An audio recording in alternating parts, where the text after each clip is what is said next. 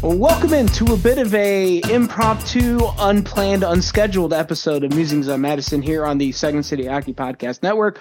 I'm your host, Dave Melton, the site manager at Second City Hockey on Twitter at DMelt57. I've got Betsy with me this evening. I've got Mill with me this evening, and you probably know why we're here. If you saw the news Tuesday night, I think the last thing I may have said before we signed off from our last show after the draft was that the only reason we would be back is if there was bad news, because that's the only type of news that tends to break on this part of the hockey calendar. That was more in reference to usually like players getting into some sort of legal trouble of whatever nature. But we have a much different thing to talk about this evening, which again, I think everyone knows at this point that Blackhawks chairman and owner Rocky Wirtz passed away on Tuesday evening at the age of 70 years old. There was a report from Ben Pope at the Sun-Times that offered a little more detail that he had a brief illness and then died at North Shore Evanston Hospital surrounded by family members. Kind of came completely out of the blue. I don't think anybody had any knowledge of this brief illness. So we've decided to get together here and talk about it a little bit. And we were talking a little bit before we came on the air here, and I don't have a strong emotional response to this, and Betsy and Mill, I think, are kind of in a similar boat. So I think this is going to be more of a measured type of conversation. Betsy, I guess I'll just start with you. Just what was your initial thoughts or reactions to all of this? Well, when we were put you on the spot. I'm sorry. I was like, does it make me a bad person that my initial reaction was, well, that's everybody from the scandal now officially. Like, even though the whole Block and Jenner investigation said Rocky didn't know anything, it still felt like that still hung over it, especially after his reaction at that one press conference where he had a tantrum. So that was my initial reaction. And then I felt not sad, but like, for his family, like that initial like compassion you have for the people that somebody might leave behind. But I don't know. Rocky was the owner through some of the brightest, maybe the brightest years for the Blackhawks, and was certainly the owner that I'm most familiar with. Like when I was super active in the fandom, obviously.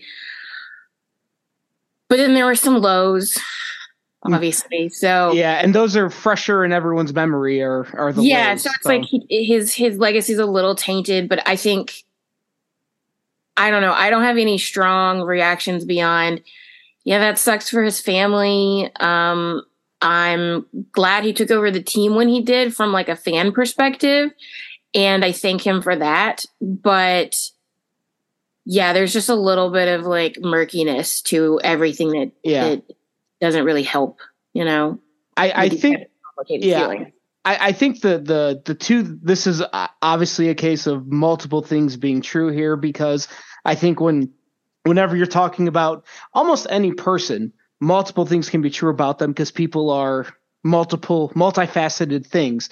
And some of this might be verbatim what was I just read in the column that Mark Lazarus from The Athletic posted. It's very good. Go read it.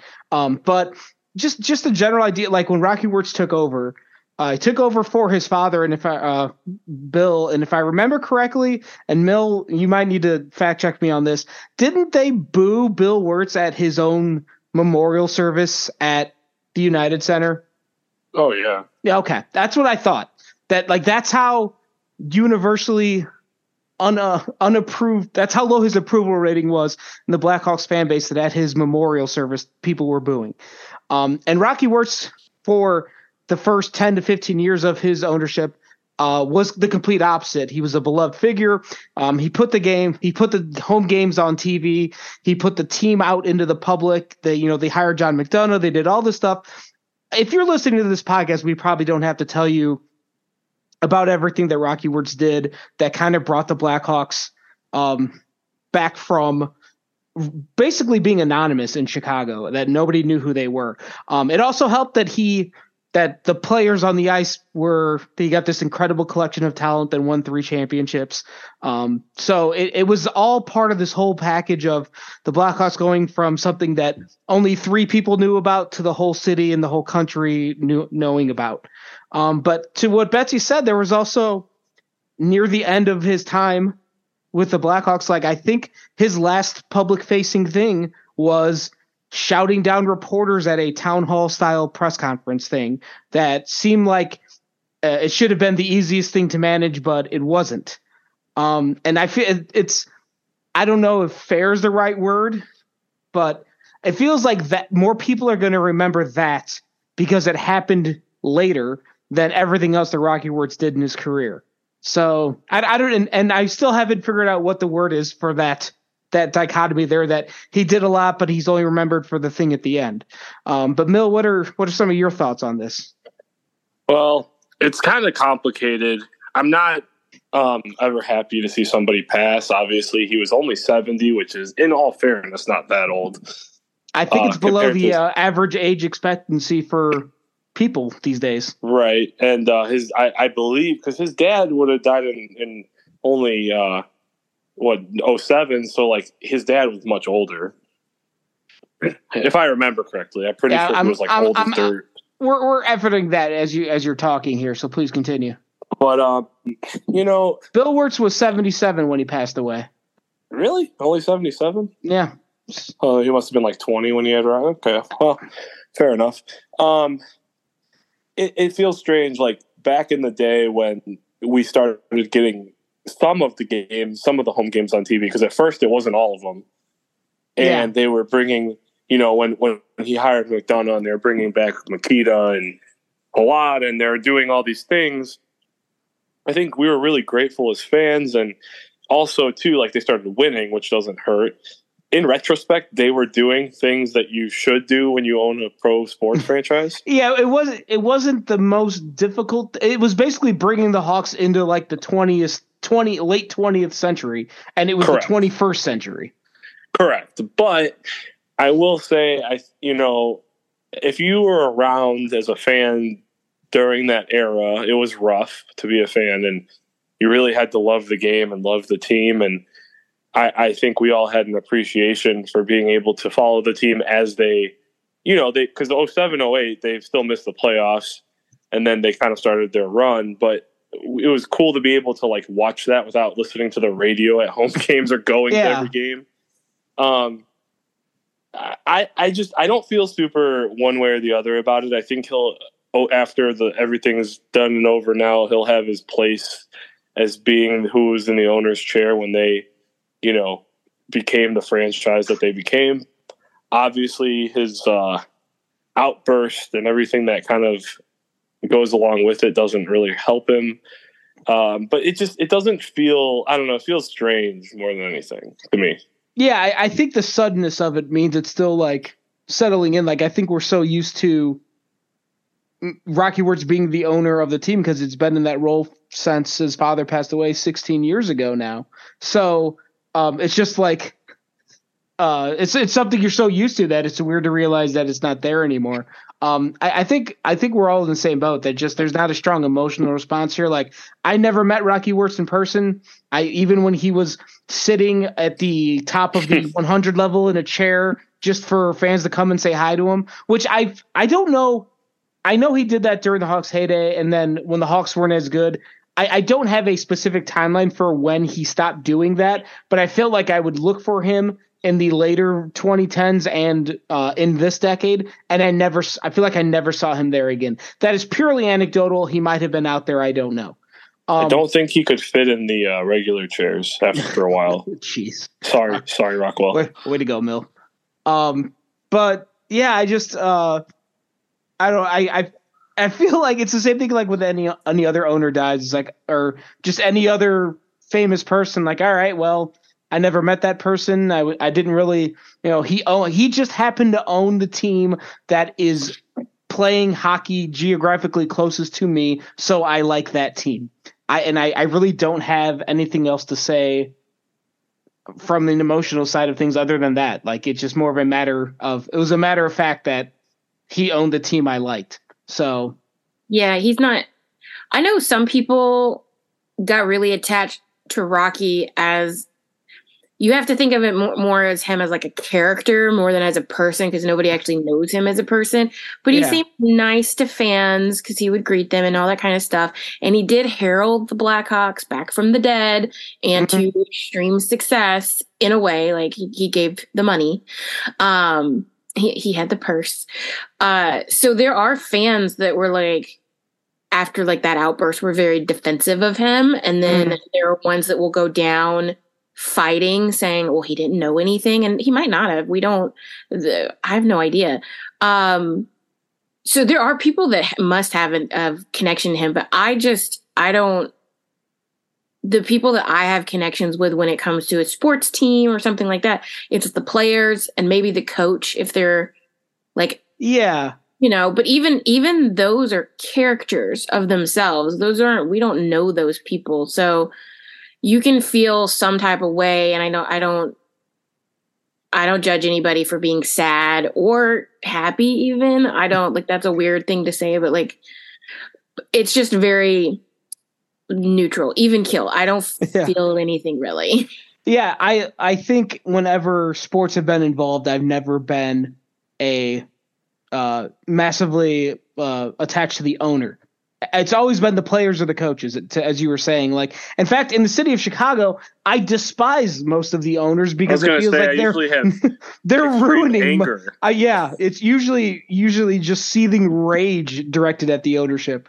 And like, Rocky Wirtz did a lot of things good. Like, and he spent money. Like, I feel like that's the one thing you ask of your owners in professional sports is spend money on players who will make your team good. And I don't think there was ever any question, especially considering the penny pinching ways of his father. I don't think there was ever any question that Rocky Wirtz had no problem spending money to make the Hawks a better team on the ice and to make the overall organization better. I mean, God, they've the new practice facility, the stuff they do with the way they travel on the road now, like everything is as leaps and bounds what it was when he took the team over 15 years ago.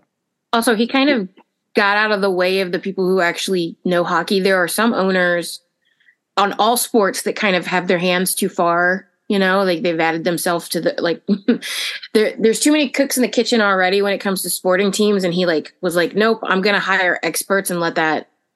Like, I'm going to spend my money hiring experts and let them handle it, which is smart, I think. And Mill, go ahead. You were going to say something? I was going to say he spent so much money almost to a fault because of not really the fault because the cap we thought it was going to get higher.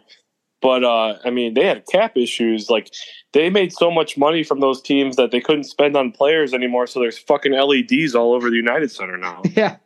Yeah. I mean, they made money. Mm-hmm. And they spent it too. Like I think the things you want out of an owner for the most part, Rocky Wirtz did them. He spent money for them until the last year or two. He didn't really do anything that made you regret the fact that he owned the team you cheered for. So, again, up until the very end, but. Yeah, I think if you look at just the product, the hockey product, in a vacuum, obviously, and like Betsy said, he hired experts, many clearly decent ones at least, because they got a lot of, winning done. Yeah. But in his time as the owner, which wasn't that long, I mean, they won 3 cups, went to a couple more conference finals, played in 6 outdoor games. I mean, he had a successful ownership. I mean, really, the best and worst thing he did was hire John McDonough. It was the best thing he did because McDonough had all these forward-thinking ideas about sports and marketing and all that, and that really helped still the Hawks forward. But also, that's exactly John McDonough's presence was why everything with Kyle Beach was swept under the rug and became such a huge scandal 10 years later. Yeah, among other things that he did that aren't as bad as that, but still bad. Yeah. So you brought up something about what's his legacy going to be like, and then Laz's article talks about that too. Like, I think right now the freshness of the Kyle Beach stuff is still going to be tainting it a little bit, but I think down the line that's going to all like it's going to kind of like lessen and lessen, you know? And the fact that we were sitting there saying that the only time we really think about emotions connected to owners is usually in anger or annoyance. And the fact that prior to that, Rocky was very well liked. He was one of those owners that like people talked about positively. So I think it'll end up positive for him. One of my friends once said that if you don't get a controversy section on Wikipedia, like, cause his is like, I went to look it up cause I was thinking about it while we were talking about it. They do mention all that stuff in Wikipedia, but it doesn't have its own section. Oh, okay. So they're like, oh, it's not going to be quite as big a deal in the end run. So we'll see if that changes down the line, but that's how she judges like how are people going to remember someone? That is a very accurate description of the way we view things in 2023, I think. Yeah. I think the other part of this is like, now that I'm guessing Danny Wirtz will be the guy going forward, and it already seemed like he was kind of that way. He was certainly the more public facing figure of the Wirtz family. And I assume everything just goes to him now, but I imagine they'll be worrying about that later. But like there is an element of, I feel like one of the things with Rocky Wirtz is that he was not of the generation that needs to be public facing and leading big, huge organizations like this into the future. Cause I think the world has changed substantially in the last 5 to 10 years, let alone the last 20. So it's like people of Rocky Wirtz's age, I think, unless they are incredibly progressive and forward thinking and quick on their feet, are probably not best suited to be in situations are at the head of organizations such as the Blackhawks. So the fact that now Danny Wirtz, it seems like, will be the guy going forward, I think that's encouraging, that hopefully things will continue to trend in a good way for the Blackhawks. I'm not going to say I'm happy that Rocky Wirtz died to make this happen. That would not be correct to say. So I want to make sure that is publicly stated clearly. I would not wish death on Rocky Wirtz just for the sake of my hockey team, but if there is a silver lining from the perspective of us, because again, I have no emotional attachment to Rocky Wirtz. It's that hopefully that the next chapter of the Blackhawks doesn't need to have an asterisk at the end for everything else that happened 10 years prior that we learned about down the road. Yeah, and it does feel like a really fresh start now too. I mean, everything's brand new. Yeah. I mean, yeah, like the owners knew, the entire front office is new, the whole roster's new, the coaches knew. Like, it is a completely different world that the Blackhawks are embarking into in about a month and a half here.